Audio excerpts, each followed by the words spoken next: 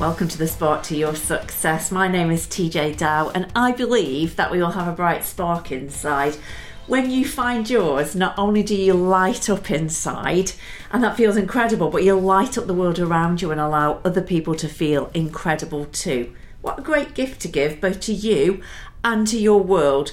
The Spark to Your Success podcasts are designed to bring you a little inspiration, some insight, and infect you with a little positivity for your day. Today, the subject doesn't sound very inspiring because today I'm talking about tears. A little song going off in my head now, Tears of a Clown. Sorry if I've just inserted that into your head and it'll go round and round all day. Not just the tears that lubricate our eyes and keep them comfortable and clean and in good working order, but tears that we cry when we feel emotional.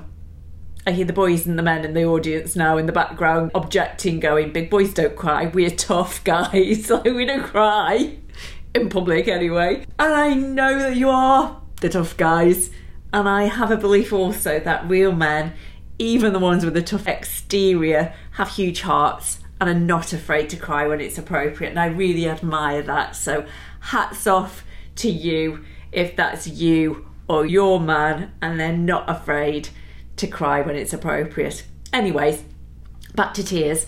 I want to share with you today why a good cry is sometimes actually scientifically proven to be really good for you. We have like the crying mechanism built in for a reason. It wasn't an accident during our creation or evolution. It most certainly is not a disorder or a weakness, and yet somehow like we seem to have made it wrong and like feel you have to hide it or apologise for it. It's like, how many times you hear, oh, so sorry for being emotional.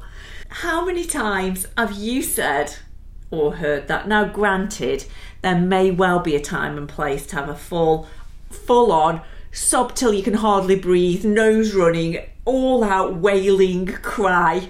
Might want to choose your place and company carefully for that level of tears. But nevertheless, a good old sob is really beneficial.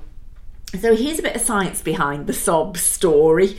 In the 1970s at the University of Minnesota, a gentleman named Dr. William Frey analysed the chemical makeup of tears. How cool is that? And two types of tears actually. He analysed the tears that you cry when you get something in your eye or you're chopping onions. And he also analysed the tears that you cry when you're feeling emotional, either from a real life event happening or the type that you cry when you're watching a sad movie. Yes, I am the one that sobs watching the movies on the plane. I feel sorry for the people sitting next to me and they must wonder what on earth is going on. So he called the first type of tears, the something in your eye kind, reflexive tears. i.e. it's a reflex response, and those kind of tears are there to protect your eye, because by creating a lot of tears they're flushing out those foreign bodies like the dust or the smoke or the fly in your eye and keeping your eyes moist and lubricated. He called the second type, the crying because you're sad ones, emotional tears. That kind of makes sense, right? That you have emotional tears when you cry when you're emotional. And he said that the main functions of these emotional tears was actually to help your body to reduce stress by excreting excess hormones and other proteins through the tears. I often describe crying when we're stressed or frustrated as being like, it's like I've got this built-in pressure valve and crying releases the pressure. Have you ever heard kind of that analogy or that metaphor for crying, just like a pressure valve? I cry, I release the stress. Well, like it actually feels like that, doesn't it? So when we're stressed, here's my tear fact number one. When we're stressed, we produce a chemical in our body and it's called, wait for it, adrenocorticotropic hormone. Easy for you to say, hey, let me repeat that. Adrenocorticotropic hormone, abbreviated quite rightly to ACTH. If we produce a big enough amount of ACTH, it stimulates the release of the stress hormone called cortisol. having too much cortisol in your body is a really bad thing. And Dr. Frey found that those two hormones, ACTH and cortisol, were both present in the emotional tears that we cry. So actually, crying gets them out of the body. We literally cry them out. You cry out the stress so that after a good sob, that's why we feel calmer, more resilient, ready to go face the world again. You actually are crying out the stress hormones. How awesome is that? How awesome are we? Fact 2 of my facts about tears and why crying's good for you. Emotional tears also contain another substance. It's called leucine enkephalin. Let me repeat that one for you. Leucine enkephalin is a type of endorphin, and we know that endorphins are really good for us, and it reduces pain and improves our mood. So when we cry because we're in pain, that could be physical or emotional, we feel better because we're releasing our own natural painkillers, which is what endorphins, part of the role of endorphins are. If you've ever been in pain and used a TENS machine, ladies in labour, if you've used TENS, that actually is stimulating your nerve endings to produce endorphins to reduce the pain. Fact number 3, as I digress there for a minute from tears to TENS. Fact number 3 about tears. Tears contain lysozyme. Gosh, we've got some jargon and big words in this today. Lysozyme, which is actually a natural antibacterial agent. It can destroy, I'm going to sound like an advert now for some sort of kitchen surface spray, but lysozyme can destroy up to 95% of bacteria that find their way into our eyes within about 10 minutes. 95% of bacteria within 10 minutes in your eye. How amazing is that? Your eyes have their own powerful bug killer.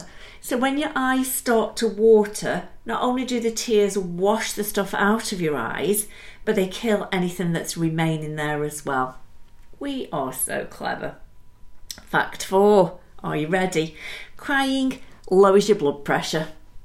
Yes, it does. A number of studies have discovered that after a good old cry, people have both a lower blood pressure and a steadier pulse. Most likely because you just released all that stress when you cried it out and the tension in your body, so you feel much calmer after that. Fact number 5. A good cry helps people to move on. It's a kind of like let it all out in the tears. Let it all out, let go and move on. As opposed to hold it in, hold back, repress the emotion, and then we can't move on. It kind of like festers inside and it just keeps going round and round. You kind of hung on to something and it's like still hovering. When we keep it in, it builds up and often will show up in our bodies in other ways, because holding on to negative emotion causes dis-ease or disease in our bodies. Many illnesses and ailments have their root cause in unresolved, suppressed emotions. So let it out, it's good for you. I'd rather have a cry than an ailment, that's for sure. Fact 6. Crying brings external comfort. So think about this. When you see somebody else crying, our natural response is to go along and give them a big hug. Just like, oh, let me give you a hug. Hugging is also really, really good for you. Maybe that's the subject of another podcast. I do my best to stay focused on tears, but hugging is really good for you. It's been proven to reduce the amount of cortisol. That's that stress hormone again, that pesky one in your body. Therefore, you reduce the stress hormone, the cortisol, you feel better. But hugging also causes the release of oxytocin in our bodies, and you will also know, as well as endorphins, oxytocin is really good for us too. It does a number of things, including lowering your blood pressure and also your cortisol levels, but it creates a feeling of bonding and belonging also, which makes us feel good. And as an added bonus, if you hug for a bit longer like have that extra long hug, which like sometimes you do when you're comforting somebody, don't you? Not only do we produce oxytocin through the hug, we also produce serotonin, which is one of the happy chemicals, which also increases mood, and therefore we get that double whammy, oxytocin and serotonin. Woohoo! So a good sob and a good hug are a great antidote for stress and sadness. Who'd have thought that? Love it. All in all then, having a good old cry when you need to is a really good thing to do. Incidentally, I feel I do have to add this also. Crying at will, just to get attention, is not a good thing. And it will soon get on people's nerves. And you'll regret it. So please don't do it, just so you know. Crying for good reason is a good thing. But who would have thought there was so much science behind a simple cry, and that my much used and given advice of when it all gets too much, go and escape to the bathroom, sit on the floor, hug your knees, rock and have a good cry for 5 minutes, and then dry your eyes, take a deep breath and get on with it. Who'd have known it would have so much evidence that that actually does work? It's kind of like, I know it because I've done it. Which is why I tell other people to do it sometimes. Let it all go. There you go. Actually has evidence to back it up. So that's my little ramblings for you for today about why it's good to cry. Don't hold those emotions inside. It is your pressure valve, and it is there, built in, designed into our system that we call this human body, to serve us, so use it when it's appropriate. So you have been listening to me, TJ Dow from Back on Track Teens, on this The Spark to Your Success podcast. I'd love to hear your thoughts about crying, so do drop me a line at tj@backontrackteens.com or on social media at TJ Dow, that's TWEJAYDOWE, or at ignition.rocks. So I'm wishing you a wonder-filled and fantastic weekend. Hope you don't have need to cry very much, but if you do, let all that stress out and enjoy the benefits afterwards. So wishing you a wonderful weekend and fantastic week. Until next time, stay amazing.